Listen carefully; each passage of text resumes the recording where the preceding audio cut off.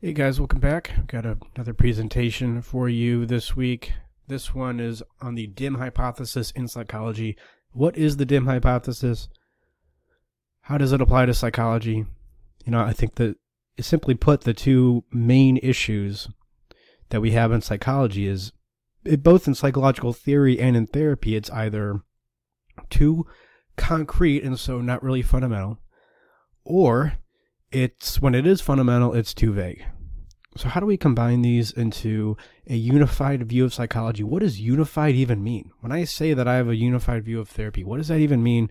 We're going to talk about it, I think, but ultimately, it's going to mean that we have a view of psychology and therapy that is both fundamental and at the same time very specific, right? As specific and concrete as something like CBT, but as fundamental as something like psychodynamic therapy. How do we combine these two seemingly opposite spheres of knowledge into one unified whole? I think something like the dim hypothesis is going to help us to do that. So this may not seem that helpful in the moment and perhaps boring. I don't know, maybe somebody could use the word boring for a presentation like this. But again, if it's boring, then if nothing else, it's going to help you fall asleep. ASMR podcast. That's what we do here. Inadvertently, unfortunately. All right. AnimusEmpire.com/schedule. If you just want to reach out and talk to somebody, let me know what's going on. There's a lot of power in simply reaching out and talking to somebody about what's going on. Simply the facts. That's what we do here. Again, AnimusEmpire.com/schedule. All right. The outline. Part 1, we're going to discuss context, of course. And then part 2, what is dim? What is the dim hypothesis? If that doesn't explain it, we're going to go through some examples in part 3. Examples of dim in other fields. Part 4, dim in psychology. Now, the dim hypothesis does come from Leonard Peikoff, a philosopher. And he does a lecture on this. Not a lecture, but a series of classes, and I think they were recorded in 2004. And he talks about psychology and how it applies to his theory of dim.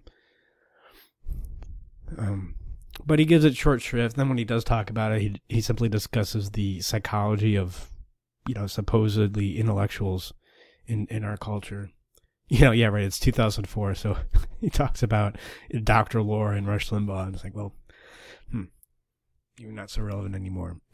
Anyways, we're going to talk about dim in psychology, that's what the I in dim stands for, what an integrated approach to psychology would look like. What does it even mean to be integrated in the first place? Again, what does it even mean to be unified? When I come on here and I say we have a unified view of psychology, what does that even mean?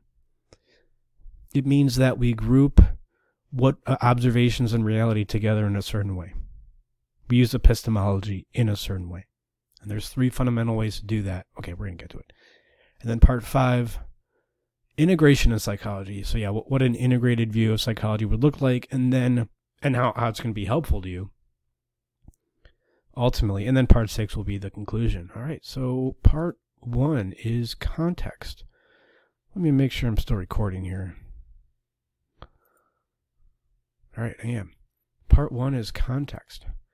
So what does it even mean to be unified?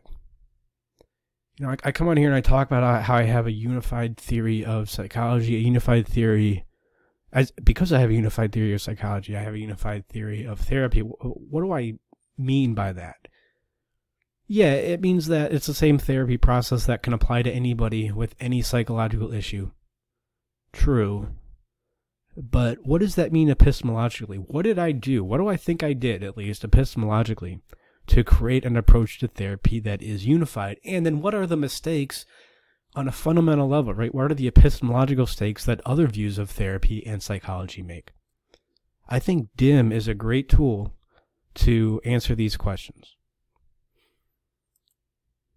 This is a similar point I made about Dalton and Lavoisier versus Mendeleev in a previous video when I was talking about what I do here. And Dalton and Lavoisier, they're running around doing these chemical experiments and recording the result, and it's helpful, right? This is all very helpful bits of information versus what Mendeleev did, however, which is to show how the different elements relate on a fundamental level. So not only does it explain the experiments of Dalton and Lavoisier, but it will predict how chemicals that we have not interacted before, it will predict how they will interact. That's the difference between what we'll get to is a more disintegrated view of a field versus what Mendeleev did, which is a more integrated view of the field. And we're going to talk more about this. So how can you classify a view of a field as either disintegrated, integrated, or M, that's what DIM stands for, misintegrated? How do we do this we must look at how to categorize fact and observation. How do you categorize what you see around you? Right? The basic question of epistemology, of philosophy. All these disparate bits of information just flood your senses. What do we do with it? How do we make sense of it? Do we say, well, it's all just different bits of information and there's no way to make sense of it? There's no way to group it together into a conceptual framework so we can understand the world in a more helpful way? Well, some people would say, a lot of philosophers would say that, that's all you can do. And that is the thinking behind a lot of psychology and therapy. So I don't care how many hours you do of supervised work, of supervised therapy. I don't care how much experience you have. If you go in with the wrong epistemology, I was going to say mindset. It's not really mindset. It's not about attitude. And it's not about intelligence either. It's about how you group together the seemingly disparate pieces of information that you see in the world around you. And there's 3 ways to do this, right? There's 3 ways to group together everything that we see around us. Okay, I feel that this is getting a little bit abstract, but we're going to go to some examples here, so just bear with me a few minutes. There's 3 ways to do this. The one way to do this is to do it poorly. The second way is to not do it at all. And the third way is to do it well, based on the Aristotelian causes. So, okay, just right now, I have a wooden desk here and I have a note card. Now, I could categorize these 2 bits of information that have hit my sense of. I could categorize these poorly. I could say, well, what's similar about them is that they're both in this one room of my house. Which is true, but is that fundamental to what the note card and the desk are? I could do it not at all, right? I could say these are 2 inherently different pieces of information, we could say, hitting my senses. One is a note card, one is a desk. They're not related at all. They're obviously 2 different things. And any relation that I would put on them would just merely be my subjective interpretation of what they are. But a raccoon would come around and use them in 2 totally different ways. So you can't really say how the desk and the note card are related. Then the third way would be to do it well, based on Aristotelian causes, based on what each object is, based on what the desk is, based on what the note card is. So the final cause, right? You can say, well, what's the purpose of both of these? Well, they both serve, they both exist in the same room, so it's not like that's totally wrong, but that's also inaccurate. And if you apply that method of integration, of looking at the similarities between 2 seemingly disparate objects, if you continue that way of integration or really misintegration, then your view of the world is really going to be skewed. But ultimately what they do is they both help serve the function of my work. So now we're looking at a similarity between them based on causes. Is this... Okay, that was an example off the top of my head. Maybe that wasn't too helpful. Here's an example that I thought of previously. Let's look at animal feed, right? And this obviously overlaps with the example of just looking at different pellets of experience. Let's look at different pellets of animal feed. Now, how can we categorize this? Well, we could do it poorly. We could say, well, let's categorize the animal feed based on its color. Not looking at the fact that there's 2 different animal feeds of the similar color, but they're for 2 different animals. One's for sheep and the other's for cows or pigs. Yes, you categorize the animal feed, but you did it poorly. Another way to do it would to not categorize the animal feed at all. Say, well, it's all different. Who's to say what kind of animal feed is good for a certain kind of animal? And really, you have no way of categorizing. The other way would be to do it well, to look at, okay, what is the animal feed? What is in each animal feed? And let's categorize them that way. Let's look at, the form and the matter of it. And then let's look at the purpose for it based on the nature of the animal feed, based on what is actually in the pellets. So there's 3 ways to categorize it, right? To do it poorly, to do it not at all, or to do it well. And there's many ways to express this trichotomy. The 3 different ways of grouping knowledge. And I'll just take this time to say I get a lot of this from Leonard Peikoff's book, The Dim Hypothesis, Why the Lights of the West Are Going Out. Hey, I'll say this. If you think I do a good job explaining how I have an integrated view of psychology here, then send this video to, Dr. Peikoff. I think his website is peikoff.com, or you could also send it to Edwin Locke or Ellen Kenner. Locke is Locke, Kenner, Kenner. So Edwin Locke or Ellen Kenner, and just tell them, hey, this guy has a view of psychology, an integrated view of psychology, and he goes through it based on Peikoff's dim hypothesis. They may find it helpful.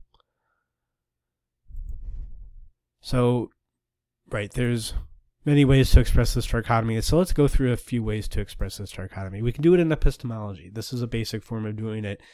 Intrinsic. That is, a concept exists intrinsically in a group of objects, right? In a group of concretes. So an example of this would be the Platonic forms. There's a form of a perfect triangle somewhere, and we don't see any instance of it in reality. But there is a form that emanates itself down on what we view as material reality, which isn't ultimately real. The only real reality is the form, or the world of forms. Another way we could do it is subjective. We could say, well, there's really no way to form concepts. It's all in the eye of the beholder. It's totally based on the subject, not the object at all. And that would be to do it not at all. The intrinsic is doing it poorly. The subjective is not doing it at all, or abdicating your responsibility of concept formation. And then the third way would be objective, to say that relation between objects exists based on what the object is, based on at least one, preferably the final cause of the Aristotelian causes. Another way we can do this is in virtue. How do we conceptualize virtue? It could be obedience to rules, to traditional rules that we don't question. That would be a poor integration. That would be a misintegration. Another way would be virtue is progress. Virtue is simply adaptation to society. That is abdicating the responsibility of saying what virtue is, because essentially you're saying virtue is whatever society wants. There's no objectivity to virtue at all. The third way of categorizing or conceptualizing virtue would be to define it as the adaptation to what your nature is and what reality is. So you're not adhering to some rules based on tradition. You're not just blindly obeying rules. You are creating rules, not based on any whim you have, but based on your nature, based on reality. Like very similar, like I would say, how they set up a gorilla habitat in a zoo. They base it on the nature of the gorilla. And that's what the habitat is. They don't say, well, who's to say what the nature of the gorilla is anyways? And they don't just say, well, this is how they built the gorilla habitats in the New York Zoo in 1898 when all the animals were tortured. I mean, more than they're maybe being tortured right now. And another way to express this dichotomy is how to gain knowledge. We can either do it through deduction by looking at inferences from concepts, from premises, often gained a priori. Thinking Descartes here, we could simply gain knowledge through perception. Every little bit of information that we see, it's a separate bit of information, and there's really no way to group it. And then through induction, through combining the concrete world that we see based on similarities between objects, based on the causes of that object, based on what the object is, how it's used. And there's more here. I mean, there's philosophical categories. That's another way to express this dichotomy, is either rationalism, nominalism, and conceptualism. Where does knowledge come from? I'm just saying the philosophical category of how we gain knowledge. It's deduction from a priori concepts, or all we have is fact, not truth, and then conceptualism. Concepts are based on grouping together, again, similarities between objects and discarding their differences. This is also expressed spiritually. There's the spirit, there's the material, there's the high, there's the low, then there's the Unitarian. At least religiously, this is a combination of both. The spirit and material are reflections of each other. Psychological attitude, it's also expressed this way, and I'm going to criticize Jung for this later. It could be introverted, extroverted, or I would say normal, or both, or one is used, or each propitiate each other. Each complement each other. There's two sides of the same coin. Or we could express this dichotomy in emotions. Emotions are either base, they're omnipotent guides, or they're guides, yes, but they can be flawed, and we need to analyze the emotion. It is full of information, but it's not information that we that is readily available to us without error. We can still misinterpret them. So what does dim do? What is dim? Oh, I think I was supposed to delete this. There's three main trichotomies. Is there intrinsicism? Hey, do some more editing. What is this? Possibly delete. What is dim? Okay, I might come back to the slide, but I think I express all this information in other slides. So there's three main trichotomies. I already discussed a few of them: intrinsicism, subjectivism, and objectivity. This pertains to how concepts relate with concretes. Mysticism, skepticism, and certainty, or contextual certainty, pertains to results of cognitive quests. And then there's rationalism, empiricism, and reason, pertains to the main faculty of knowledge. And a fourth main trichotomy now is dim, as Dr. Peikoff would argue. And dim pertains to what we do with the multiplicity of data we receive.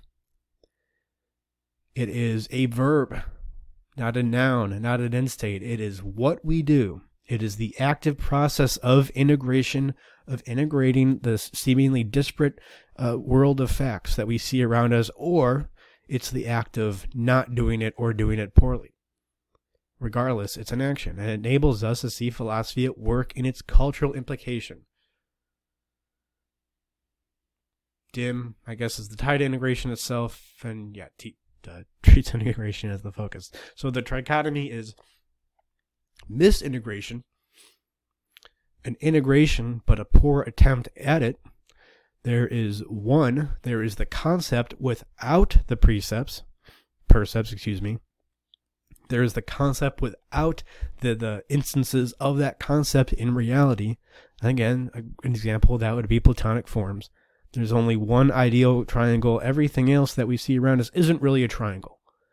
It's just a vague shadow emanation of a triangle. Another way of what we can do with multiplicity of data we receive from our senses is we can disintegrate it. We can say, as I've been hopefully expressing in these examples, we can say how, yes, that we can note the differences in the information that we see, the disparate pieces of information. We can note each one of them separately, but we can't really say how they integrate. We can't really say what their similarities are, what their main similarities are, what their differences are. Who's to say whether these two chairs, one big and one small, who's to categorize them in the same concept? We can't do away with the attribute size and say, well, let's look at the nature of what the chair is based on one of the four causes, maybe all of them, preferably the final cause. What is the purpose of the chair? And then the third way, and ultimately the correct way to integrate the seemingly disparate bits of information we receive from our senses, is to integrate, is to look at the one, not as opposed to the many, not the many as opposed to the one, but how the many combine to form the one.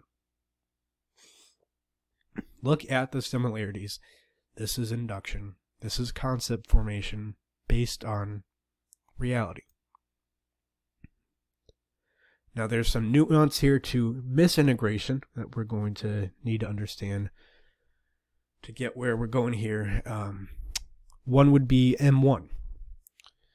So this is misintegration to, just to simplify it, a lesser degree. This is worldly supernaturalism.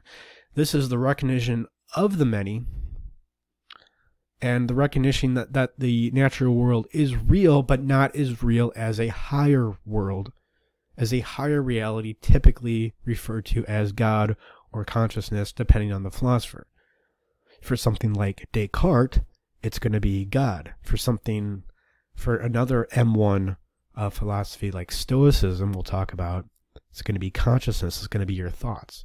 Yes, the world exists, but what matters more is this realm beyond the world. And then M2 would be a more extreme version of this, classically represented as Plato, and he would say the transcendent world,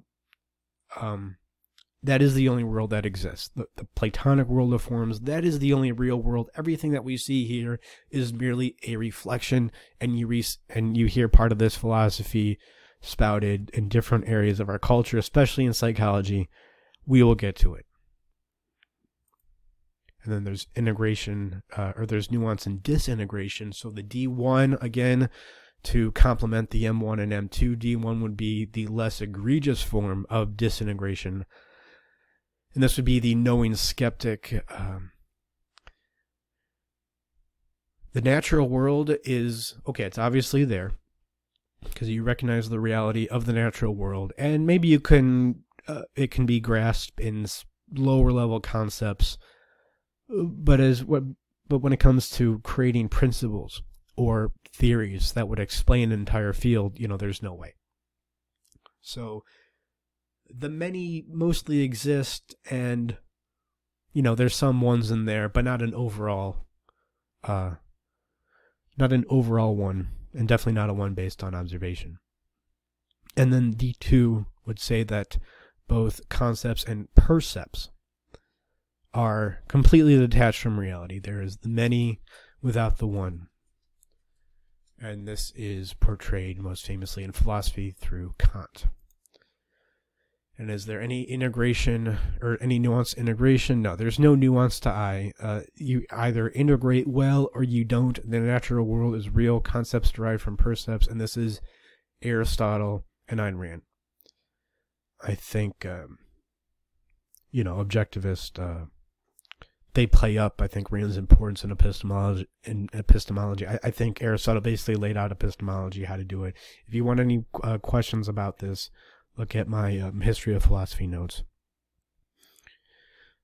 Rand, we don't have to get into it, but Rand did correct some things in Aristotle, I think. But I think based on everything else that Aristotle said, and based on knowing that we only have fragments of his work, I'd have to imagine that Aristotle didn't make the mistakes that he did make, but whatever.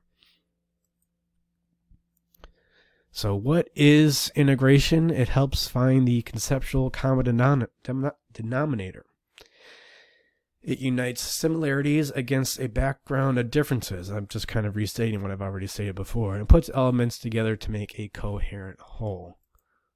A whole is not equal a juxtaposition. A whole is coherent. A juxtaposition would just be a zipper and a sweatshirt in the same room or in the same box together, but they're not attached.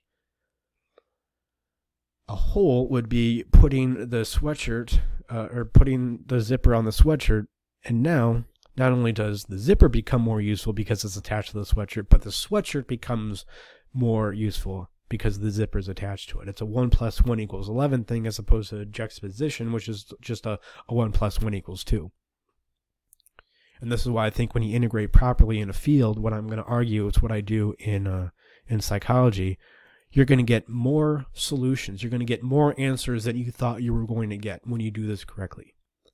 Because the whole is way more useful than the sum of its parts, right? It's the gestalt.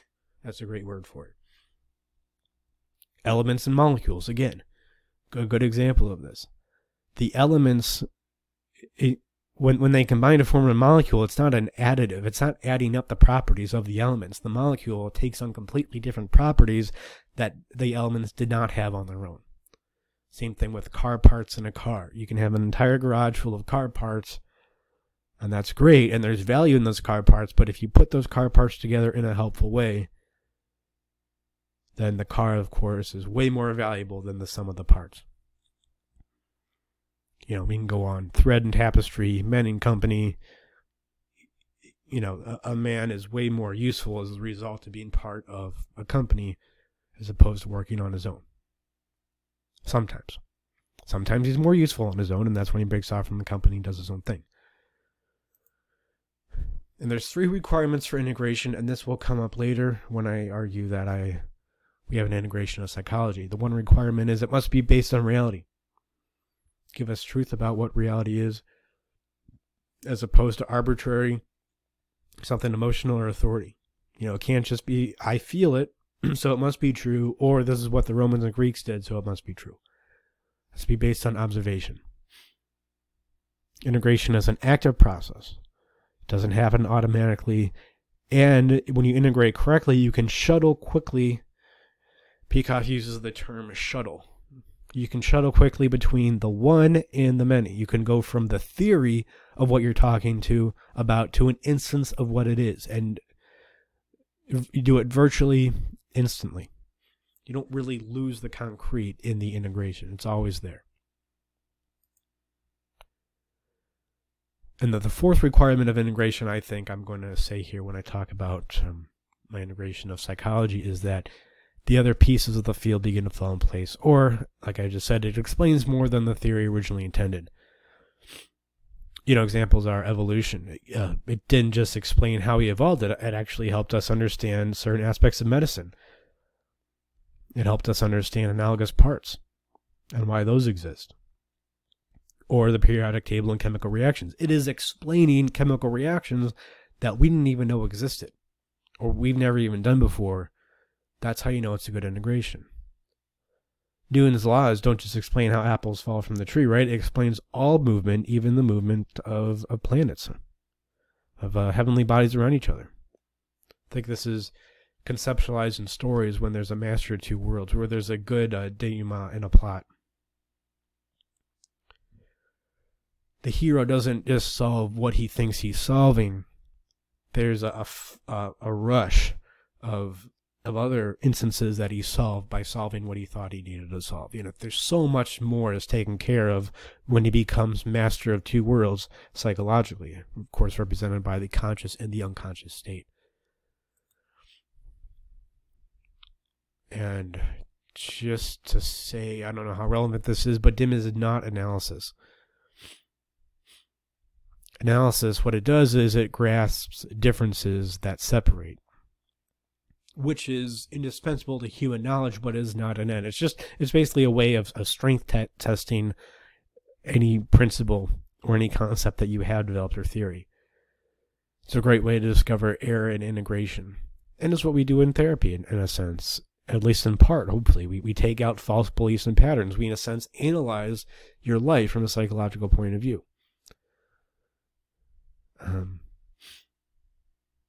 And my observation, even though M is a misintegration of concepts, it can be correct. Even though the mode of integration is incorrect, the principle that it arrives at can be correct. Now, it's usually because of an accident, but it can be correct. And D, a disintegrated view of a field, it can offer a healthy epistemological tool for analyzing premises, theories, principles. However, I is necessarily correct when you integrate knowledge in a healthy way. Now, some I's are going to be more useful than others, of course. But if you integrate properly, then the principles that you induce as a result of the integration, they are necessarily going to be correct. And just another note before we get into some more dim examples is dim is universal, except in fields where we see immediate consequences.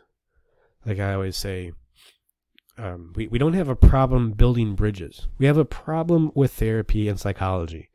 Why? Because the result of the treatment is not directly connected with the treatment. That's one reason. The other reason is there's way too many variables. There's way too many variables in psychology, so just not too many, but there's a lot, and it makes them unwieldy and difficult to manage, and people can get lost in the mess and come up with principles that don't make any sense, that don't account for all the information, or they do the opposite and just say, well, there are no principles. Each patient is different. I'm going to do a patient-centered approach. We'll get to it. But with bridges, the immediate outcome of the theory of what the bridge is made immediately evident, right? And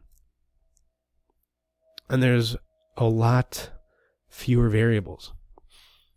The variables are fewer in number. And then dim also doesn't exist in fields of lower level of abstraction. I guess that's another way of saying there's not going to be as many variables. So there's not going to be any dim anatomy. It's it's obviously a relevant approach. And if you're going to do surgery, geez, I hope you study some anatomy. Excuse me. But there's no dim anatomy. All right, so part 3. Let's look at some dim examples. And part of these I'm taking from Dr. Peikoff's book. Part of them I'm come up with on my own. And this is just to give you more of a foundation. So when we talk about dim in psychology and where psychology needs to go as a field, you have a better grasp of what I'm talking about, preferably. That is if you're not asleep already. So let's look at dim in philosophy. M1 would be Spinoza, Descartes, and Socrates, who I would consider the great integrator. I think Jung is the Socrates of psychology, which may give some view on where I categorize Jung here, at least in part. But these are philosophers who, yes, they definitely paid attention to the real world, but only as it's derived from a priori principles, like Descartes. I think, therefore I am. It's really more, I am conscious, therefore I am. And everything deduces from that. Everything deduces from that. It's not supernaturalism in the typical sense, but as Peikoff says, it's worldly supernaturalism. M2 would be Plato, Augustine, Hegel, although they have different ones. Plato, it's the good. For Augustine, it's God. And for Hegel, it's the one. That is the only thing that matters. Everything in the material world is simply a reflection of this supernatural working in another realm that we cannot see. We live for the other realm. Only the other realm is real.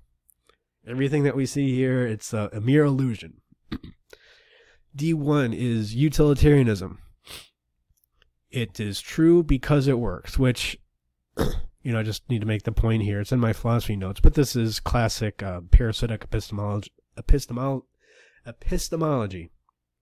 is that you need to rely on the correspondence theory of truth. Right? I mean, in saying that the proposition has certain consequences, you are saying that it must lead to certain consequences. That is rely on the correspondence theory of truth. So we can't come up with any broad abstractions of what is a good action according to utilitarianism. It's just whatever works. But yeah, how do you determine whatever works? They're trying to get out of the correspondence theory of truth, but you can't. And then there's D2. This is Hume, Kant, and in a more modern view of Hume and Kant is Wittgenstein, modern analyst, linguistic analysis. Reality, there's two worlds there. All we see is our interpretation, right? All we see is the sense data we receive from the real world, but there's no real way of saying that the sense data we receive is real, so we can't really know what reality is. It is using philosophy, in a sense, to completely denigrate our relationship with reality. I mean, that's what philosophy is. It is how man relates with reality. And something like Kant would do, or Wittgenstein, is to say there can be no relation to reality. How can we know what is even real? It's D2. And then I would be Aristotle, the first complete system of philosophy based on observation and causality. Like I mentioned before, the four causes. So that would be dim in philosophy. I think there's dim in medicine. A misintegration would be holistic medicine, Chinese medicine, shamanism. This is an attempt to base medicine on principles. But where do they get these principles from? Well, depending on what part of the world you are. Well, I mean, I guess in general, it's based on your feeling, based on your gut, not based on the scientific method, right? Not based on real observations in reality. And look, I'm saying that you can go to Sedona and do the holistic thing, and you may stumble on something that may work. Right? I'm not saying everything in holistic medicine or everything in Chinese medicine doesn't work.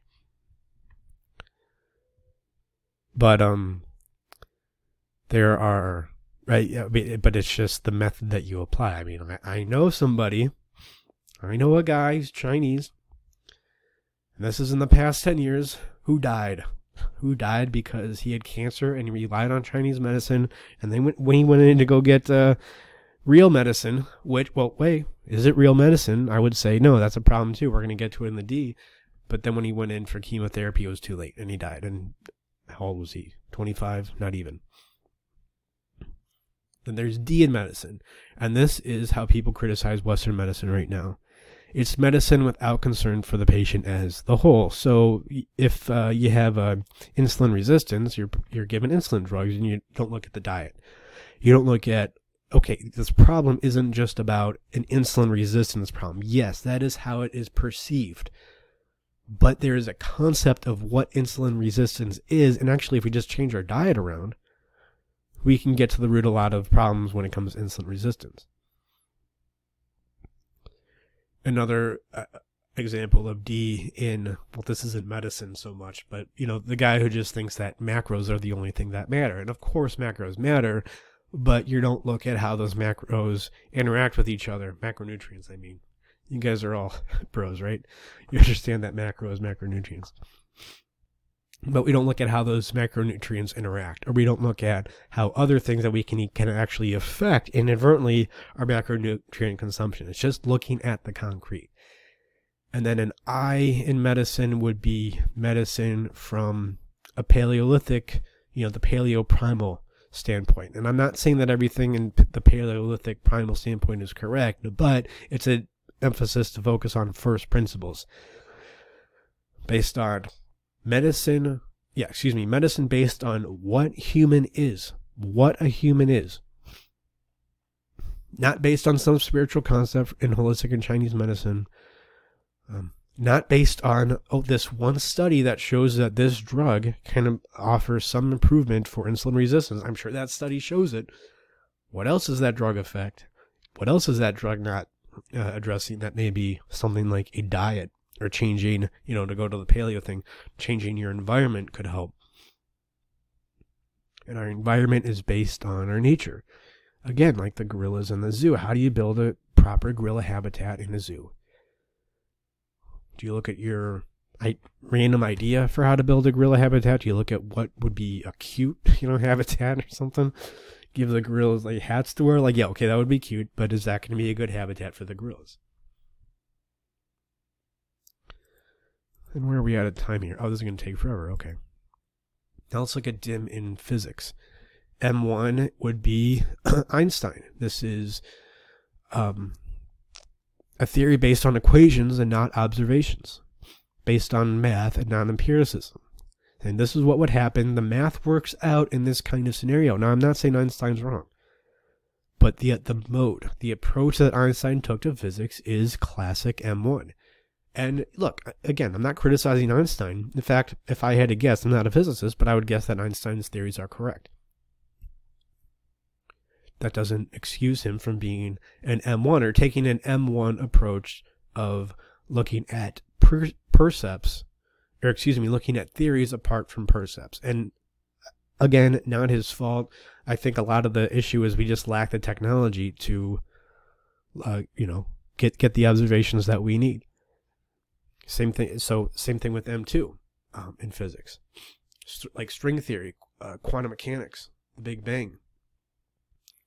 These all may be correct, but they're not based on observation. They can't be. Right? You need observation to really take an eye approach, and we just don't have that technology right now. I mean, what you need is, right? You need McConaughey to plunge himself into a black hole, into the singularity of a black hole, and then ping back the quantum data through gravity, or through love, through his connection with his daughter. We need observation. So I don't know, maybe string theory is correct, but right now it's M2. And another example of M2 being correct is Giordano Bruno, who before, I don't know, maybe it was before around the same time that, who was it? Not Kepler, not Galileo, not Nostradamus. Copernicus.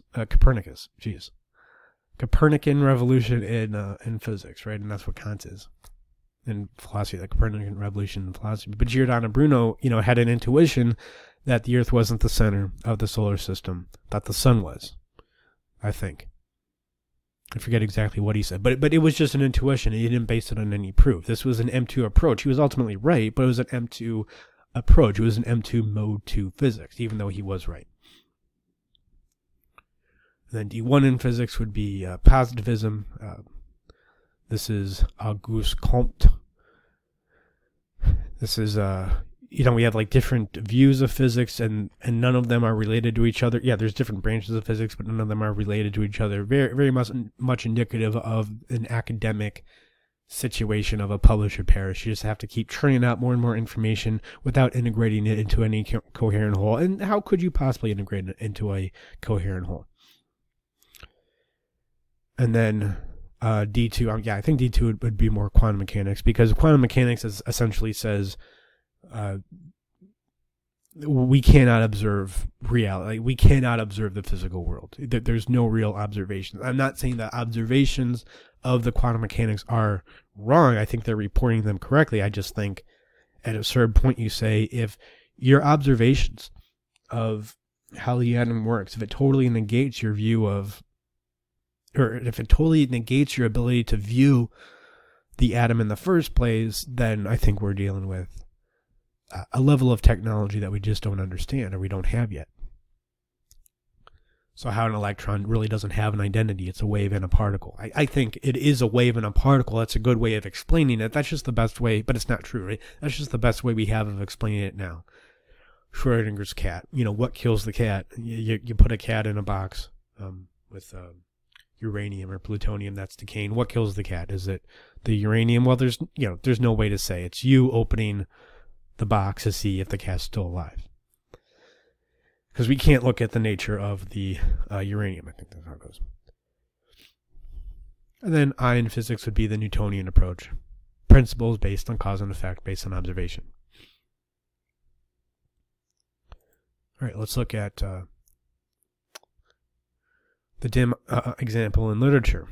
M1 would be the classicism approach, the revival of Greece and Rome. This is Dante, Milton. This is turning back to the classics, turning back to tradition for the sake of turning back to tradition, saying, well, it's old, so it must be right. It's old and it's stuck around, so there must be something right there. And I think that is true to some extent, but it doesn't really give you a view of what good literature is if you just say, well, let's just look at what's worked.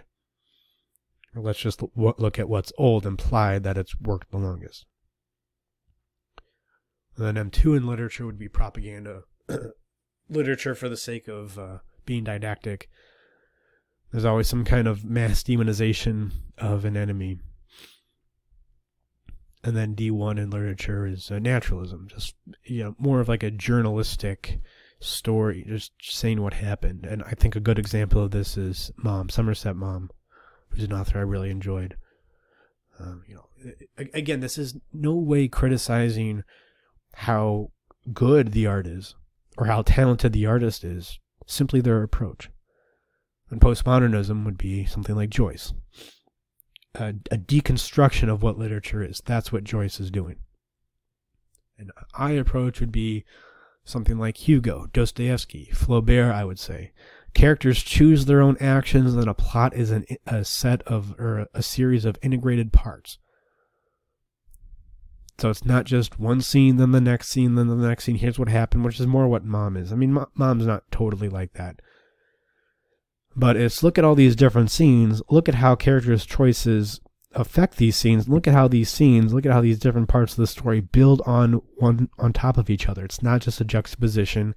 Again, you go back to that terminology of events. It is a set of events becoming greater than the sum of their parts, a gestalt, a coherent whole. And yeah, I say note the different philosophies here. I mean, I think Hugo and Dostoevsky and Flaubert had different philosophies and different view of life. Like Madame Bovary, this is a woman who makes decisions. They are unfortunate decisions, but she sees the consequences of her decisions, and her life gets worse and worse because her decisions are poor. Not that her decisions are poor so much, but that it's based on a flawed intention, I would say insecurity. Whereas Hugo would show the opposite. Hugo shows in a lot of his books, Hunchback, Toilers, of course, 93 to maybe a lesser extent, but definitely like Les Miserables, and of course The Man Who Laughs, the integration of a man's life, how a man builds himself up.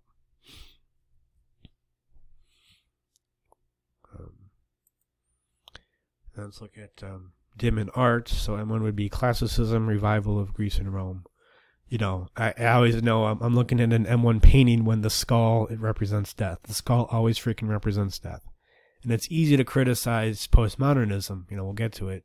But at a certain point, you have to wonder, painters are sitting back and going, look, skulls have been representing death for 500 years now. Let's just try to do something different. And there was some good in that, but, maybe a lot of destruction, a lot of nihilism in that too. M2 would be propaganda, again, didacticism, same thing in literature. D1 is naturalism. I always know I'm looking at a D1 piece of art when I say, oh, that's cool. Or, oh, cool, neat. They use that technique. Oh, interesting. That's cool. It's just a representation of reality, but that doesn't really say anything. It's just more like a Somerset Maugham novel, a journalistic a portrayal, maybe more of a photograph.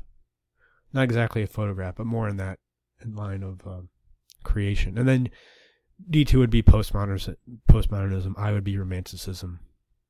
I have some examples here. Because I realized, man, this presentation has no pictures. Well, we're not going to have pictures, but art, which is not as much fun. But okay, so classicism is just a revival of Greece and Rome, or antiquity, I would say, in the Renaissance period. Again, classicism. Here's what these things represent. This is based on tradition. In part, this is didacticism, but you're not just doing that. There's other things. We're showing the beauty of what we believe. Here, this would be M2, some kind of propaganda poster. Another example of M2, right? I mean, this is propaganda and it's art. I think it's technically art, but you're making a point. You're making a definite point by portraying this political figure in a certain way with that certain stance. I don't know exactly what that says in Russian, but I'm sure it's not denigrating Lenin.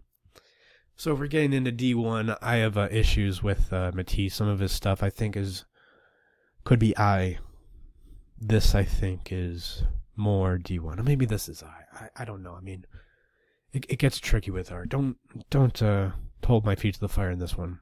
But I think another better example of D1, I was just in SFO, and they have this horse made of driftwood, and I walk by and I go, oh, that's neat.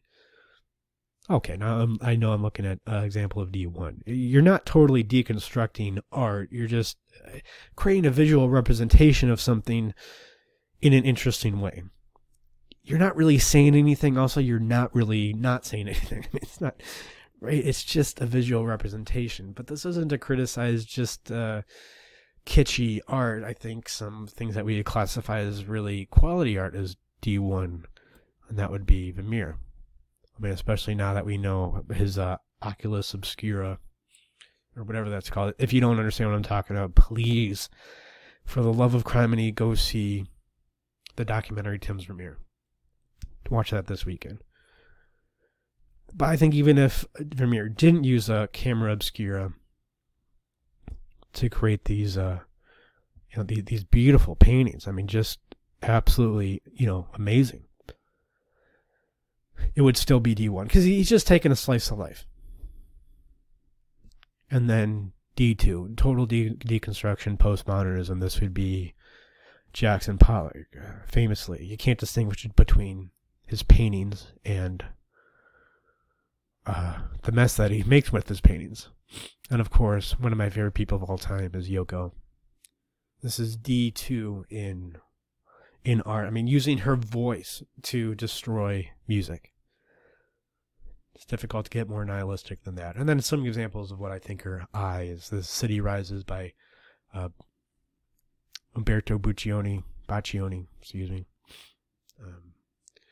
This is an integration of, this isn't reality, right? This is an integration of what he sees to create a theme, to create a premise, not based on anything supernatural, but based on what he sees going on around him.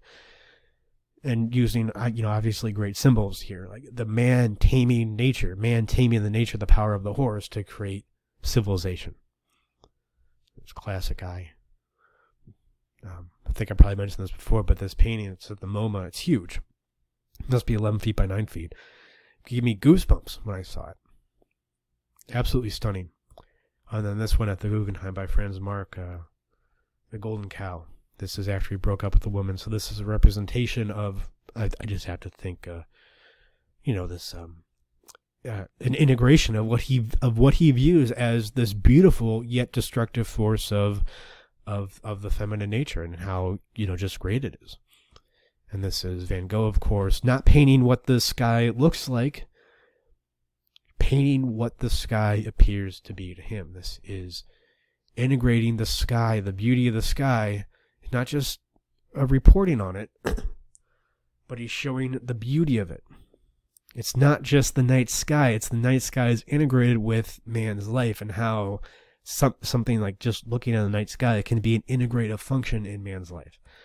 And then man makes himself. This is Clear Eye, in my view. Man creating who he is, as represented by man carving himself out of a block of stone.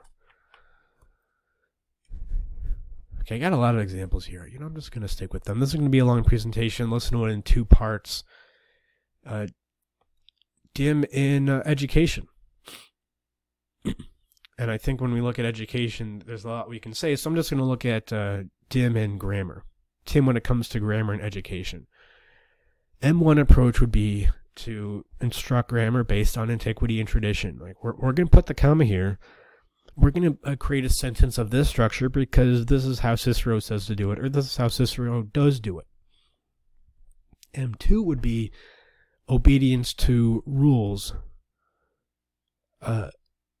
not based on antiquity or anything else, just based on this is the way that we do it. We put the comma here. Subjunctive clauses are constructed in this way because this is just how we do it. And it could be correct, right? Your construction or your placement of a subjunctive clause could be correct. But the mode, again, is M2. D1 is the memorization of rules. This is how society does it. again, but not really giving any explanation. And then D2 in grammar education would be the progressive. Hey, what's grammar anyways? It's all based on our subjective judgment, and it doesn't really mean anything real. It's just subjectivism. An I approach to teaching grammar is to teach it as a tool we use to help us express our concepts, our words, which are ideas. This is an example from the Van Damme Academy in Orange County, California. Is a child, when they're taking, I don't know, maybe a quiz or a test on grammar, famously, you can't just have or use grammar correctly. It doesn't give you a correct score. Maybe they'll give you partial credit. Maybe it even won't. But you must explain why you put or why you use the grammar that you do in that certain sentence. So why does the sentence end here? Why do you put a period here? Why do you put a comma here? How does this convey the idea in a more accurate way? So there are rules to grammar, not based on antiquity, not based on, well, this is just what society says to do, based on what the nature of ideas are and how we express them. In politics, the M1 approach would be, we have rights, but they come from God. M2 approach would be the state without man. So I guess a good way of saying this is M1 would be the state with man. M2 would be the state without man. D1 would be some kind of mixed economy. Again, pragmatism. Let's just do whatever works in the moment. And then D2 would be something like anarchism, just total egalitarianism, or what I think is being expressed a lot now is environmentalism. I is symbiosis between man and the state. One does not oppose itself on the other. Right? Neither man nor men are in charge, rather concepts. As Aristotle famously states, it's a rule by law, not by men. And then there's just a bunch more examples here. Let's just go through these quickly. Theology, M would be God exists apart from and above man. D would be God doesn't exist, and I would be God is man. God is a projection of what man is. You see this in fitness too. M1 would be working out for its own sake. M2 would be modern bodybuilding with no real intention of doing a bodybuilding show. I mean, if you're a bodybuilder and that's how you make your living, that's different. But if it's just bodybuilding for the sake of bodybuilding, that is a classic M2. Sticking to concepts, sticking to ideas apart from how helpful they are to your life and to your relationship with reality. The D1 approach to fitness would be, hey, your scale doesn't matter. It's really more how you feel about yourself. And this kind of bleeds into the D2 approach, which is body positivity. You can be 300 pounds unhealthy. Who are you to say? And the I approach is you are healthy or you partake in a fitness regimen to live a better life. It's not one as opposed to the other, which is what modern bodybuilding gets into. You are healthy. You go and work out for the sake of making your life better. You can see dim in advertisements. M would be the art ad, and this will win the awards, or maybe it'll, controversy ads to raise awareness. This is influence culture, but it's something that I would say we ultimately can't measure, so there's really no perception in reality when it comes to art ads. I mean, the only thing you can measure it against is, does it get more people to, does it get more views of your ads? Well, yeah, but that doesn't mean you're selling anything. Are you measuring that?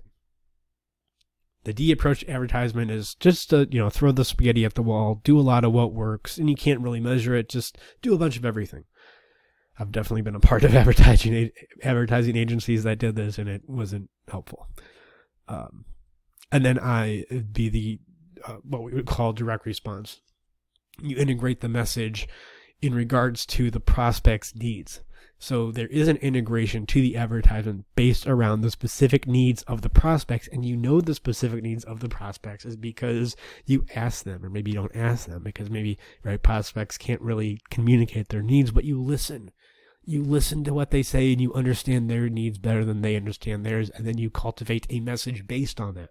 Classic I. Okay, this is just getting stupid. Bro for the sake of bro. There's no such thing as bro. Who's to say a soy boy isn't any manlier or more masculine than the bro? Okay. And then you also see Dim in our vernacular. M is he's way off base. D is he's shattered, just can't put himself together. And I is, hey, he's a put together guy. He's a square, as we use that word and how it was typically meant, is he has, in a sense, with quaternity, he has like the four parts of his character combined well. All right. So now let's look at Dim in psychology. Do I even want to look at the time? Okay. So Dim in psychology. Let's look at the M1 approach in psychology. In theory, this is the cognitive view. This is supernaturalism in thought. Consciousness is the supreme power, and nature, that is, the emotions, are derivative. Now, cognitive psychology is based on, or cognitive, originally rational psychology, based on Stoicism. Also a classic M1 approach is, yes, the real world is there, but what matters more is how I feel about myself. What matters more is what control I have over my thoughts. You know, the burgeoning, the growing Roman Empire is taking over Greece. That doesn't matter. What matters more, or yeah, that's happening, and we recognize that it's happening, but what matters more is a sort of small s salvation by retreating to our inner lives. This is what cognitive therapy is. And the therapy, of course, is CBT.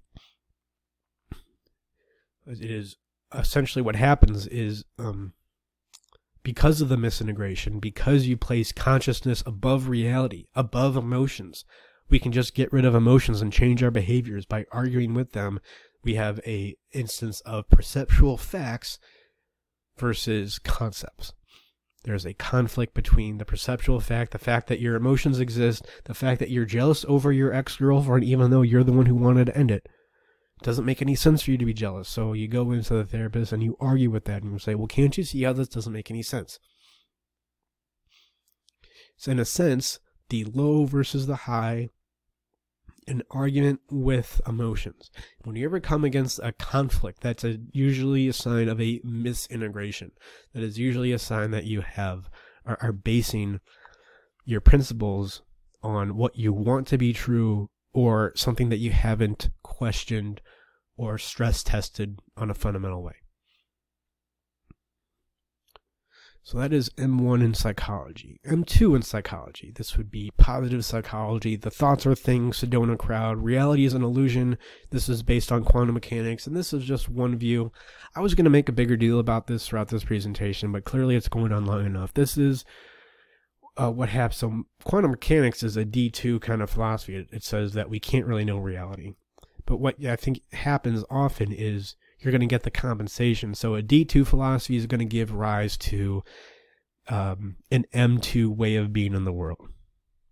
So classic example is the D2 of Marxism gives rise to an M2 political, an M2 politics like communism.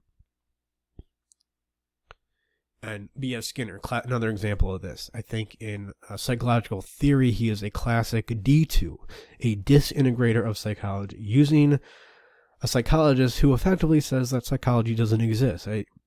We're just a system of inputs, of stimuluses and responses, and there's no factor, there's no consciousness in between the stimulus and the response. It just happens. So this leads to an M2 in politics. This leads to a totalitarian state where, if you read Volume 2, it's a manipulation of people. It's using society to manipulate people to do the right things. The society, or the state, is total. It controls all. And then in therapy, M2 would be affirmations, the all-powerful use of affirmations that somehow affects reality, right? Not that you can't talk about yourself in a healthy way. I think that's important. But you're doing it because it's true, not because you're trying to change reality. But when a lot of people talk about affirmations, especially the Sedona crowd, these affirmations are more powerful than reality. In fact, reality doesn't exist. It's just an illusion. And you'll hear them say that. Like, you are just a wave of light. You're a particle and a wave. You have no identity. Everything's an illusion. It's just thought. And prayer. would be a form of M2 therapy if you look at it as supernatural prayer. Now, I think there's something very important in prayer. It's never going to go away, but the idea that prayer is this thing like you literally send your thoughts to somebody and that changes. So you pray for somebody's cancer, you think, and people will say this explicitly if they believe this, that your thought vibration somehow goes out and fixes the cancer. Christian Scientists, in a sense. And again, like Chinese medicine. Another example, right, of M2. Well, let's look at D1 in psychology. This is going to be most psychologists, most therapists that you see. The theory is, in a sense, there is no theory. Like pragmatism, like utilitarianism, everybody's different. Great example of D1 is the DSM. This is psychopathology with no integration. On principle, there's no integration. Content is reached by committee and everything is specialized therapy. So, this doesn't discredit anything in the DSM necessarily, but of how it's organized. And we think that an eating disorder, for instance, is fundamentally different than like an alcohol use disorder. Alcoholism. It's another annoying part of the DSM is you have to come up with the most politically correct term. It's not alcohol. It doesn't have a problem with alcohol. It's just a use with alcohol that has some sort of disorder. So a disorder with his use of it. And the D1 approach to psychology is the basis for research explosion and vice versa.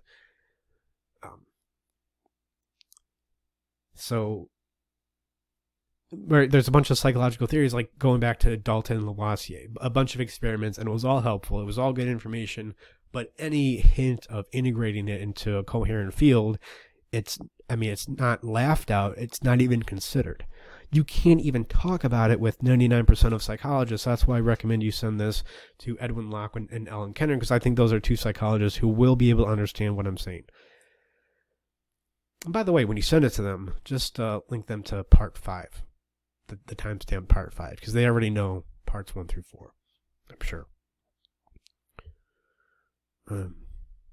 So this is the basis of the research explosion. Let's just get as much research as possible, but the research explosion is, of course, more government funding that happened throughout the 60s and 70s. So the research explosion is in part to validate the amount of funding that people get. Like, if you have funding for the research, people will come up with more research, and they're going to be incentivized in a sense. This is part of it. It's mostly an epistemological error, but they are incentivized in a sense to not integrate the field at all, because if you just say that psychology is a group of studies that are disconnected from each other, everybody's off busy doing their own study, nobody's really talking with each other, nobody's taken an Aristotle class to figure out what integration is, to look at a form and a matter of something, looking at the 4 causes. Nobody's doing that.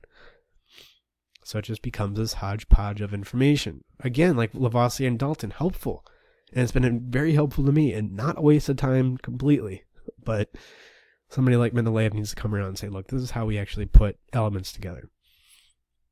And then D1 in therapy would be to do what works in the moment, right? The perceptual without the conceptual. There's really no strategy overall, just a bunch of tactics. And you see this a lot in DBT. I mean, DBT, dialectical behavioral therapy, it's not really philosophical, but which is an indication that it's mostly D1. And, there's just a bunch of contradictions here. Like, they see acceptance versus change. That's kind of the fundamental view, or what DBT was started on, is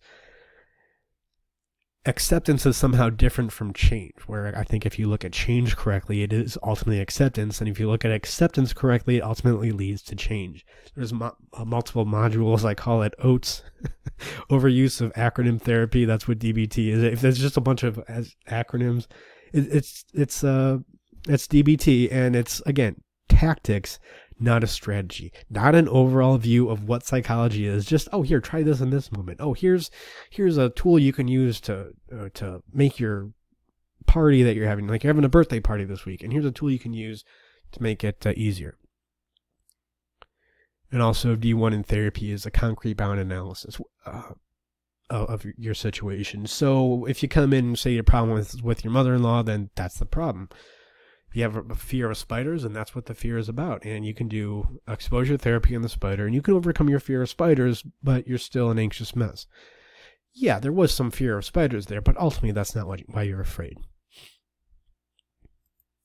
Here's some examples of D1 in therapy. This is from Twitter. Real therapists focus on the patient. Pretend therapists focus on their theory. Classic D1, implying that a theory is somehow opposed to a patient or a patient's needs. Yeah, and I understand there's theories that are opposed to a patient needs. Those are misintegrated theories. Those are poorly integrated theories. Just gotta come up with a better theory, brah. And then this is another classic D1 is, I wouldn't refer a patient with focal symptoms of somebody, so therapists lacking in CBT skills. So like what this cognitive behavioral therapist does is fundamentally different than what the psychodynamic therapist does to what the family therapist does. They're dealing with something different. Like, you can't treat somebody who has, for example, an eating disorder. To go back to a comparison that I made earlier, you can't treat somebody who has an eating disorder because you don't have any experience of it. You only have experience with alcoholics. Actually, I think you have to see the similarities between the alcoholic and the person who has eating disorder. And this, if you do it well, I would argue it actually brings a better perspective to the person who has an eating disorder, because they begin to see, right, this is part of therapy. They begin to see the connection, how they're connected to other people, and how what they're dealing with isn't just something that they're dealing with. It's something that we all deal with in various ways and to various degrees. Right? There is no DSM, a bunch of different psychopathologies. They're all different iterations of the same thing, of emotional dysregulation. Now, in order to do this, we need to look at what emotions are, how they work. This is going to inform the I approach to psychology. And then D2 in psychology, this, in theory, this would be Freud. Ultimately, no resolution, right? You have this conscious, you have this unconscious. There's no resolution. There's no resolution to a human living in civilization. It's just something we have to deal with. Therapy is anti-therapy. It's just a bunch of sessions of, right, opening the release valve on your unconscious and getting this pent-up frustration, these crazy sexual fantasies out. So you don't do anything too weird between your sessions of analysis. And of course, critical race theory, D2 in psychology. Classic D2, and another classic example how D2 leads to M2. Like when we saw with the Chaz thing in Seattle a couple summers ago. This is a D2 philosophy. This is a nihilistic, a disintegration of people based on their race, based on their gender. There is no commonality because we all have a different experience, which seems, whoa, that's so open and free. But when you actually put it into practice, you get something like Chaz or Chops or whatever it was, and you essentially have an M2 civilization. That's what that was. And then Skinner, of course, as I mentioned before, D2 in psychology. And then in therapy, this is the patient-centered approach. Whatever the patient wants, whatever the patient thinks is important, that's what matters. I guess not questioning the patient at all. This is anti-therapy, right? Therapy is going in and creating a better relationship with yourself. The implication of going to somebody is you couldn't do that on your own, so you go to a therapist or a psychologist to get feedback, and essentially what he says is, I validate you, you're totally right. And this is also activism in therapy, classic D2 approach. Again, anti-therapy. Psychology is creating a better relationship with yourself. Activism is the opposite of that. It's, we need to change society for me to be better. All right, now part 5. Let's look at integration in psychology. So the first one you need to get to that Peikoff says that we need for an integrated view of psychology is a definition. We need a definition of psychology. And to borrow from philosophy's definition, the relationship between man and reality, psychology is the study of man's relationship with himself. Which, I have an example from neuroscience class. I took a neuroscience class, and that's the first thing that the professor asked us. the first day, is to say what a definition of psychology was. And I said it's the study of man's relationship with himself, which was offensive because I guess her original intention in asking that question is for us to see that there is no definition of psychology, right? Classic D1, perhaps even D2 approach.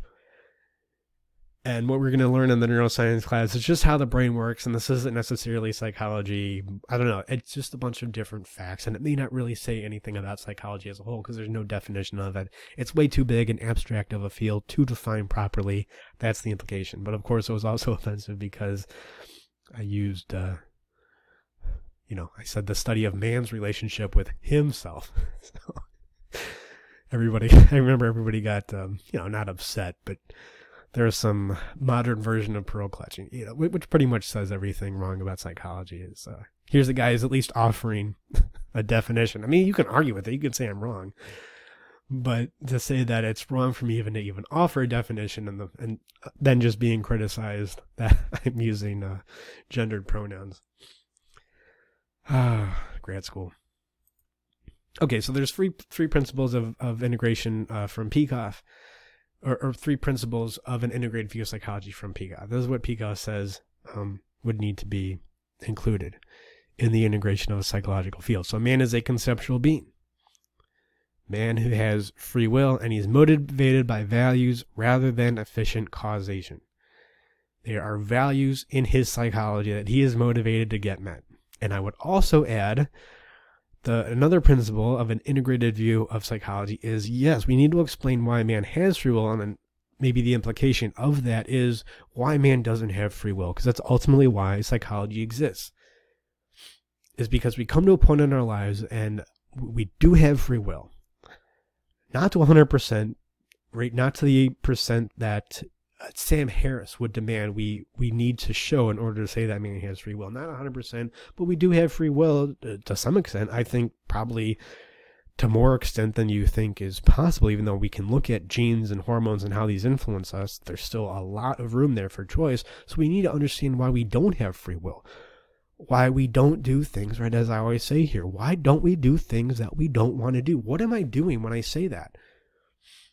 I am integrating psychology. I'm taking an abstract field and I'm integrating it to a fundamental problem that we all have. That is an act of integration that I am doing. You have come to this channel. You want to reach out to therapy.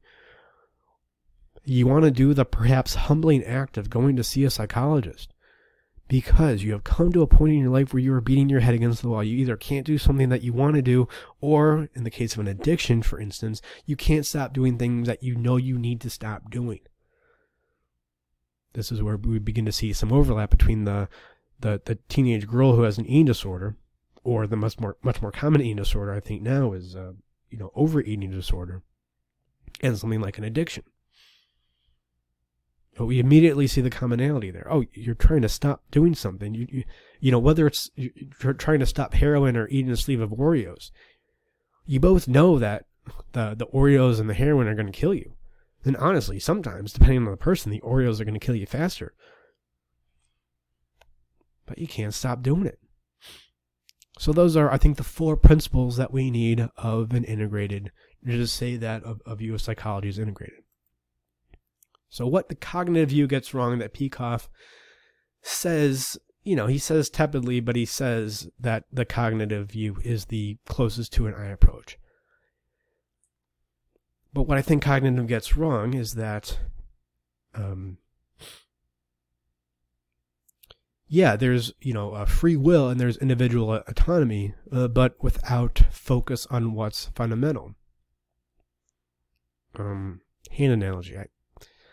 I trusted myself to remember what the hand analogy was. It was probably when I was making these slides. I thought, I'm going to use a hand analogy. Maybe it'll come to me and I'll come back to this slide. But another thing that cognitive gets wrong. So, there is individual autonomy, but not focus on what's fundamental because there's no delineation of emotion. The focus is on cognition, but the implication of focusing on cognition is that cognition is enough, even though, yes, cognition does influence our emotions, but not all the time. Ultimately, where we get our actions from, our actions stem from our emotions. We do not have action And we do not have a lot of thought, actually, without emotion. If it's psychology we care about, then we need to focus on, therefore, our emotion, right? Because if we're not doing something that we want to do, that is, the cognition is not lining up with the emotion. And the most that cognitive therapy does with emotion is, again, like I said before, it argues with it. It creates the concepts apart from the percepts. So I would say that's the result of a misintegrated view. Yes, cognition matters. Is it as fundamental as to say that it's the base that you would call your kind of psychology or therapy? Would you call it cognitive? No. Because cognition is just one part. And this is why, by the way, cognitive behavioral therapists focus on cognition, because the implication is the lower, the base, the emotional, the perceptual reality doesn't make sense. It inherently doesn't make sense. It inherently is contradictory to the concepts. That is classic M1 approach. Like, yeah, emotions don't matter, or we can't focus on emotions because it doesn't make any sense anyways. Let's just focus on the cognition, and the emotion will maybe just kind of work itself out eventually. This is why cognitive CBT is M1. So I don't think that, I've got some issue here. All right, can you see that? That help? So let's look at Jung the Integrator. Of course, you guys know that Jung, I think he is, again, he's the Socrates of psychology, and this is exactly why, because he is the integrator. So the pre-Socratics were going around saying that the earth is made up of different things. Anaximander said air, Thales said water, there's a bunch of them, right? You had two totally different approaches, hard M2 in Parmenides and hard D2 in Heraclitus. So Socrates had to come along, very much to where psychology is now. So Socrates had to come along and say, look, let's try to integrate here. Let's go to smart people. Let's go to people who are well-respected members of Athens and ask them what justice is.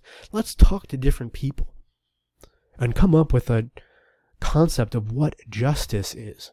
Now, this isn't to say that Socrates' concept of justice is correct, but we have to recognize the I approach. He's the great integrator in philosophy, and that is exactly what Jung does. Jung comes into a field that is either Freud, D2, or a lot of religion, which is M1, or M2. And he goes from M to I by making the M concepts psychological, and he goes from D to I by showing how the different parts can be integrated. This is what he does. This is what Jung does. So it's a profound I statement, for example, when he says he knows God exists. He is taking what would classically be viewed as an M1 or M2 concept, and he's making it an I concept. He's saying philosophically, when he says that he knows God exists, he says philosophically, I don't know. That's not that's not within my field as a psychologist. But I do know that if you put three people in a room, they will come up with something like a God. I do know, you look at a bunch of indigenous tribes that develop separately, for the most part, they all have some idea of a God or a spirit world. So the fact that you have a God, the fact that you create a God, said something very true about the nature of our psychology. And in fact, I would argue it elevates the idea of what God is by putting it up as something akin to our highest value. Psychologically, that is a very true statement. So Jung integrates that. He says how these M concepts are based in reality when we understand what our psychology is. And also, Jung goes from D to I. That's the main difference, right? I mean, on the surface, Jung and Freud are debating about what libido is, whether it can be sexual. Ultimately, what they're debating about is, or that was at first, that was the beginning of the split, but Freud sees this mind with a bunch of disparate parts that can't be connected at all. Jung sees the mind with a bunch of disparate parts that can't be connected and says this is neurosis. We need to come up with a process through which these can be integrated into a unified psyche, into a fully individuated psyche. And what this does is it renders other D2 philosophies as psychological. He looks at what Kant does and he integrates it. He says, boy, philosophically, yeah, Kant, it leads to complete nihilism. But maybe what Kant's doing is something psychological. And as evidence that it is psychologically true, what Kant says about, we often feel like there's a reality out there and there's a reality in here, and the two are incompatible. So it says something true that Kant's philosophy was able to be as influential as it was. So I would say that Jung is mostly an implied I with some M1 elements. And it's only implied I would say, because of the things I criticism for is, like, for example, he doesn't break down psychology into a definite choice. Oh, let me remove that. He doesn't break down psychology into a definite choice. And a less charitable reading would call it an M1. But Jung integrated, right? So he took other concepts, so he took other M concepts, I forgot to mention, like God, right? Okay, so that, like the Mass, like the Catholic Mass, he took that. Typically, we would see that as an M1 concept, and he's showing how this is actually indicative of a psychological process projected out in these symbols.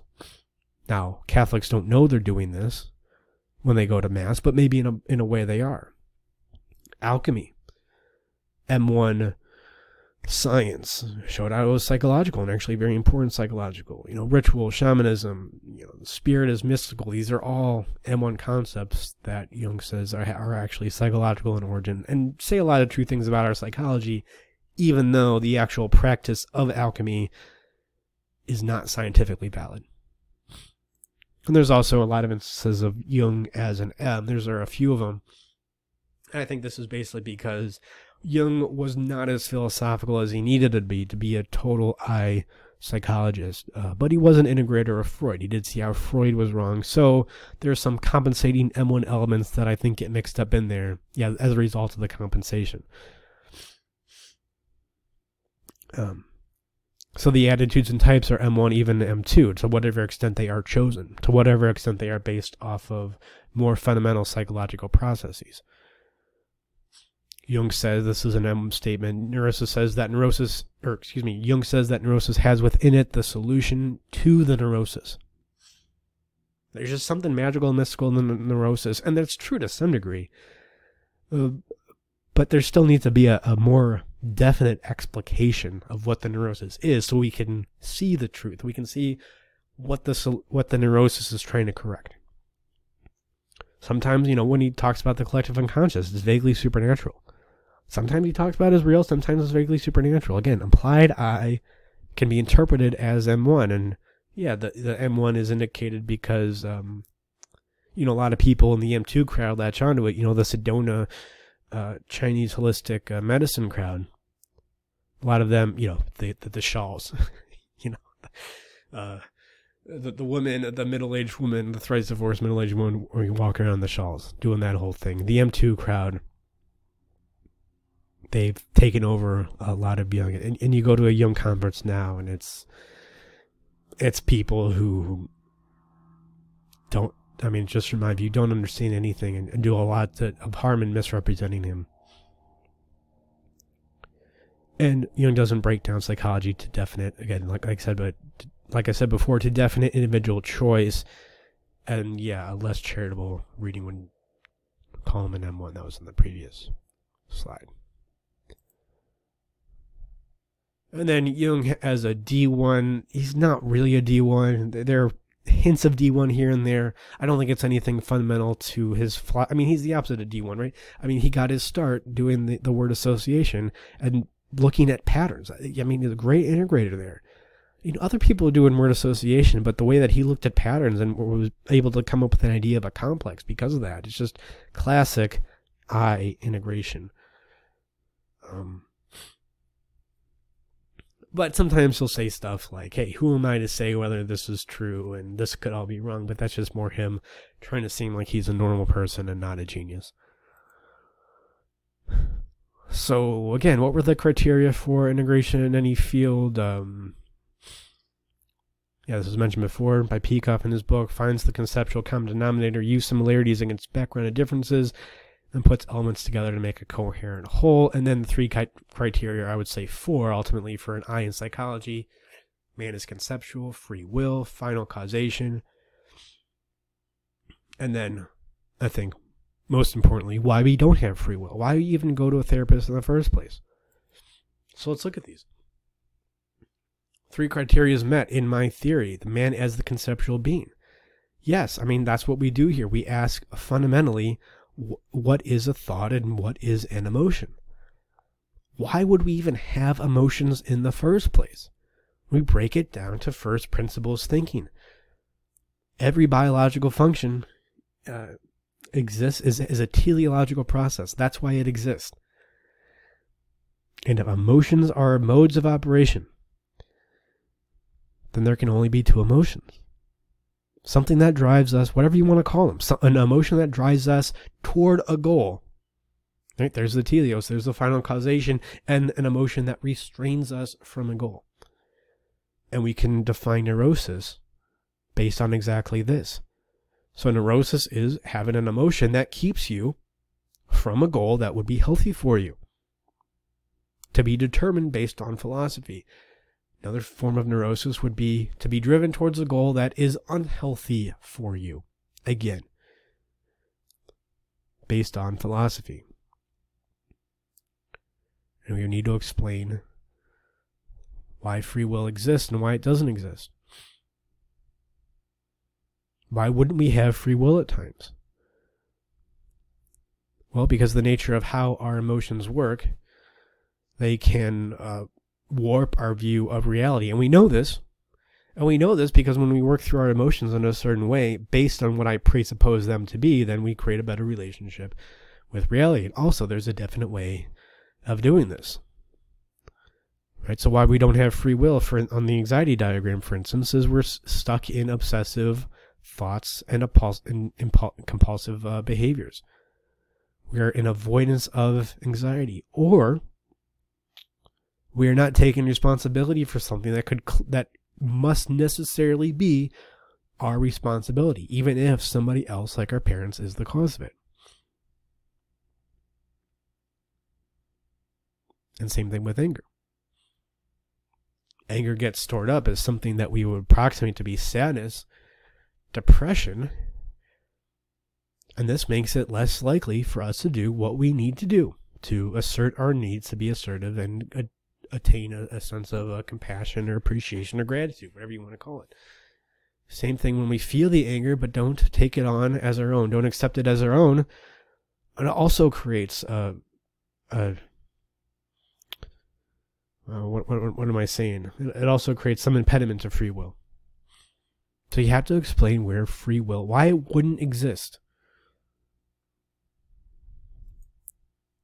And then the third criteria met is final causation. Yes, emotions are modes of operation and they either restrain us from a goal.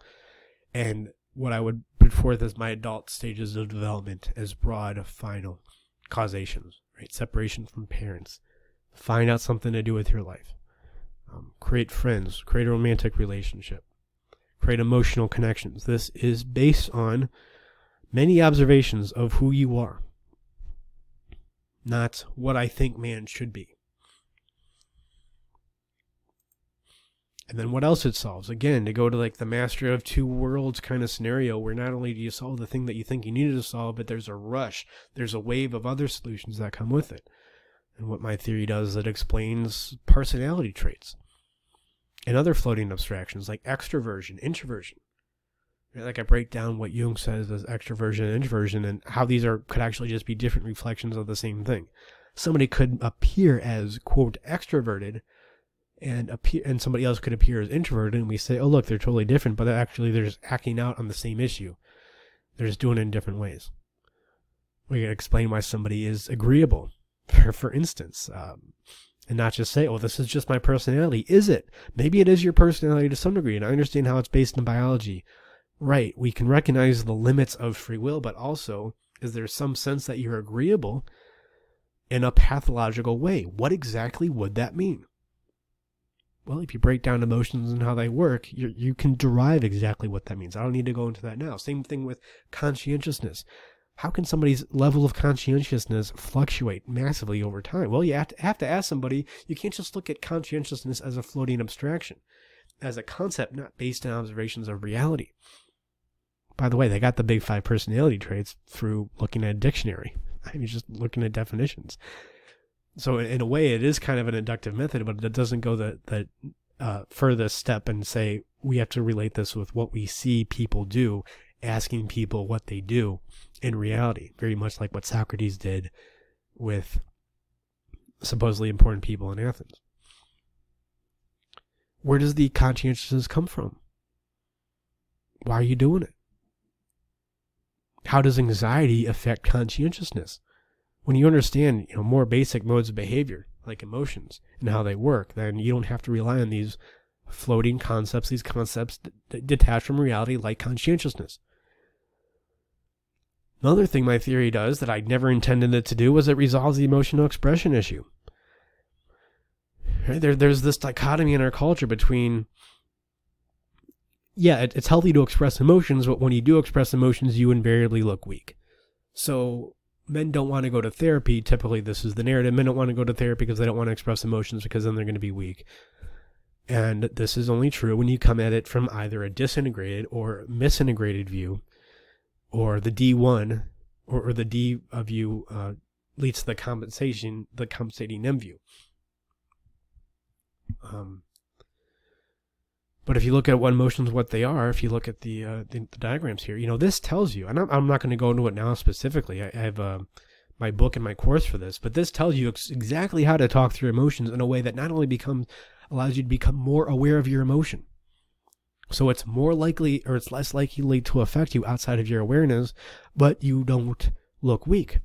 In fact, you look really strong. People like you. It's again, the master of two worlds kind of thing. Like, oh, you can do both. In fact, the more you do one, the more you get out of the other. In fact, the weakest you can be long term is to just avoid the emotional issue because it's going to come out in strange ways. It will eventually. Another thing that my theory does is it explains individualism in a very concrete way. Now, Jung did this too, but again, because he was vaguely influenced by the M1, because I think he wanted to integrate so hard that it ends up being vague, or more vague than I think is really helpful. But let's explain exactly what individualism is on the psychological level, exactly the process for going about it. This is part of what I talk about in my adult stages of development. And because it explains individualism, it explains what healthy masculinity would be and what healthy femininity would be. It also would explain what toxic masculinity would be. As I think ultimately an invalid concept, but I understand why people use something like that, is a man who just adheres stringently to whatever he thinks are masculine principles, often coming from an M1 approach because he has Cicero or some Roman or Greek guy as an avatar in his Twitter account. That's how you know you're dealing with an M1 guy. And he's sticking with these masculine principles for no other reason than their principles, or for no other reason than Cicero or Teddy Roosevelt said that they're principles to live by. So if you have a man sticking to those principles as a way to avoid emotional issues, then that is invariably going to come off as toxic masculinity. Same thing with femininity. It explains what healthy femininity is versus unhealthy femininity. Healthy masculinity and femininity, that is simply individualism with male and female hormones. That's it. Also, what my theory does, it delineates, decentralizes, and unifies the therapeutic process.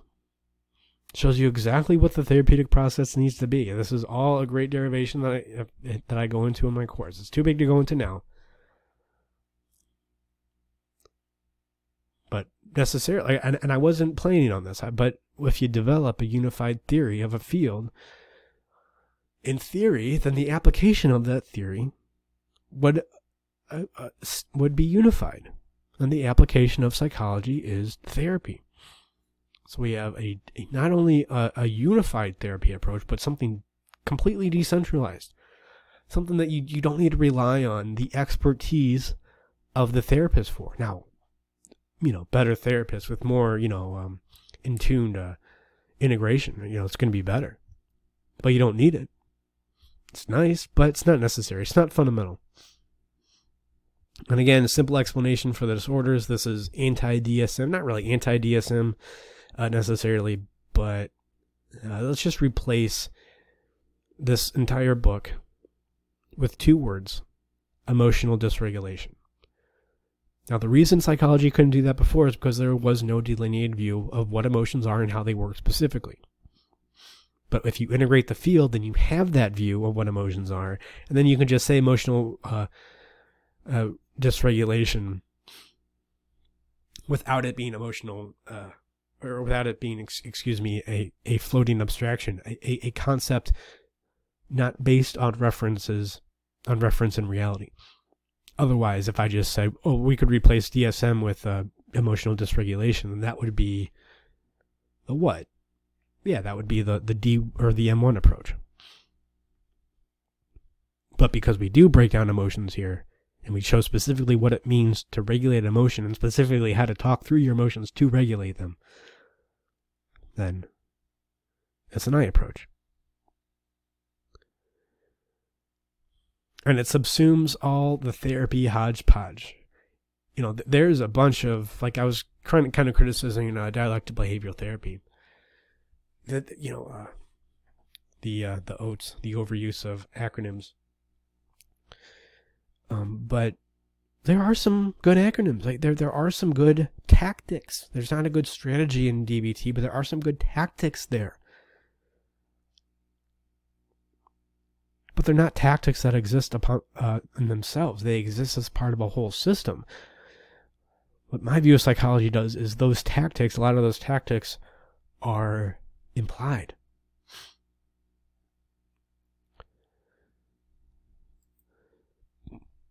So part 6, conclusion.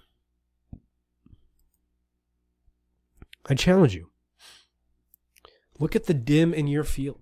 Look at where different pieces of information in your field are being disintegrated. Look at where they're being misintegrated, and look at where you can integrate them in a healthier way or in a better way. In a way based on what the different parts of the field fundamentally are, the causes. I think a lot of fields, they take this for granted, and they take premises that they don't question, they run with them, and they just, people just waste years in fields. Like companies will waste tons of money on art ads, for example, and we have no real proof that they do anything. It's just that we have enough money for it and we can do it, so let's just do it. So look at where areas of your field that are taken for granted, that the big guys aren't looking at. And also ask yourself in your field, why, right? This is just saying the same thing, looking at what your field takes for granted. Another way of doing that is just to ask why. Why are things done in this way? What is it based on? Where do they get these ideas from? And I think if you really start to deconstruct, analyze, to go back to that word, the field in this way, you can start to break apart the pieces and get a clear view of what your field is, so you can. So even though you're not as smart or as talented, maybe I'm talking about myself here, you're not as smart or talented as other people, you can at least have the right premises. And your mode of approaching the field is going to be more in tune with reality, so your results are going to be more of what you want. Look at dim in your field, and also look at dim in your life, right?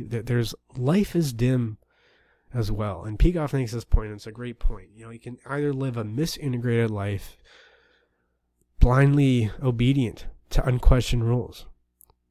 You can live a disintegrated life where you live in the moment. And your life ends up being like a naturalist novel. Like a D1 novel, just a set of scenes. And maybe the scenes are fun, but they don't really build on one another. They just create a juxtaposition of scenes.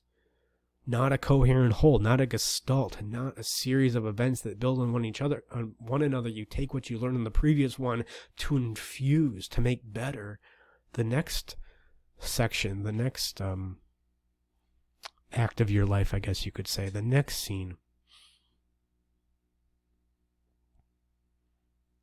And that's the idea of living eye in literature. Like I say that, like the Amazon River.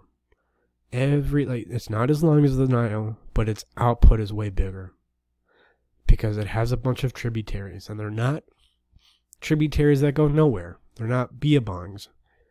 They all feed the same main river, and this is what makes the output of the Amazon River way greater than the Nile, even though it's a much smaller river.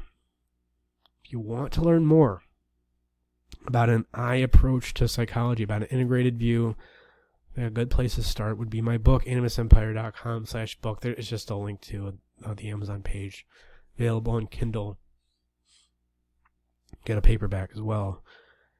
And if you want to reach out, we take questions, animus@animusempire.com. animusempire.com/schedule. If you're asleep by now, I'm just going to incept you. Ask me a question, animus@animusempire.com. Reach out, let somebody know what's going on, animusempire.com/schedule. All right, thank you, everybody. Thanks for sticking around. I know this was a long one, but you can tell I'm having a lot of fun doing this. And as always, I wish you all the pain and all the joy that comes from being in touch with reality.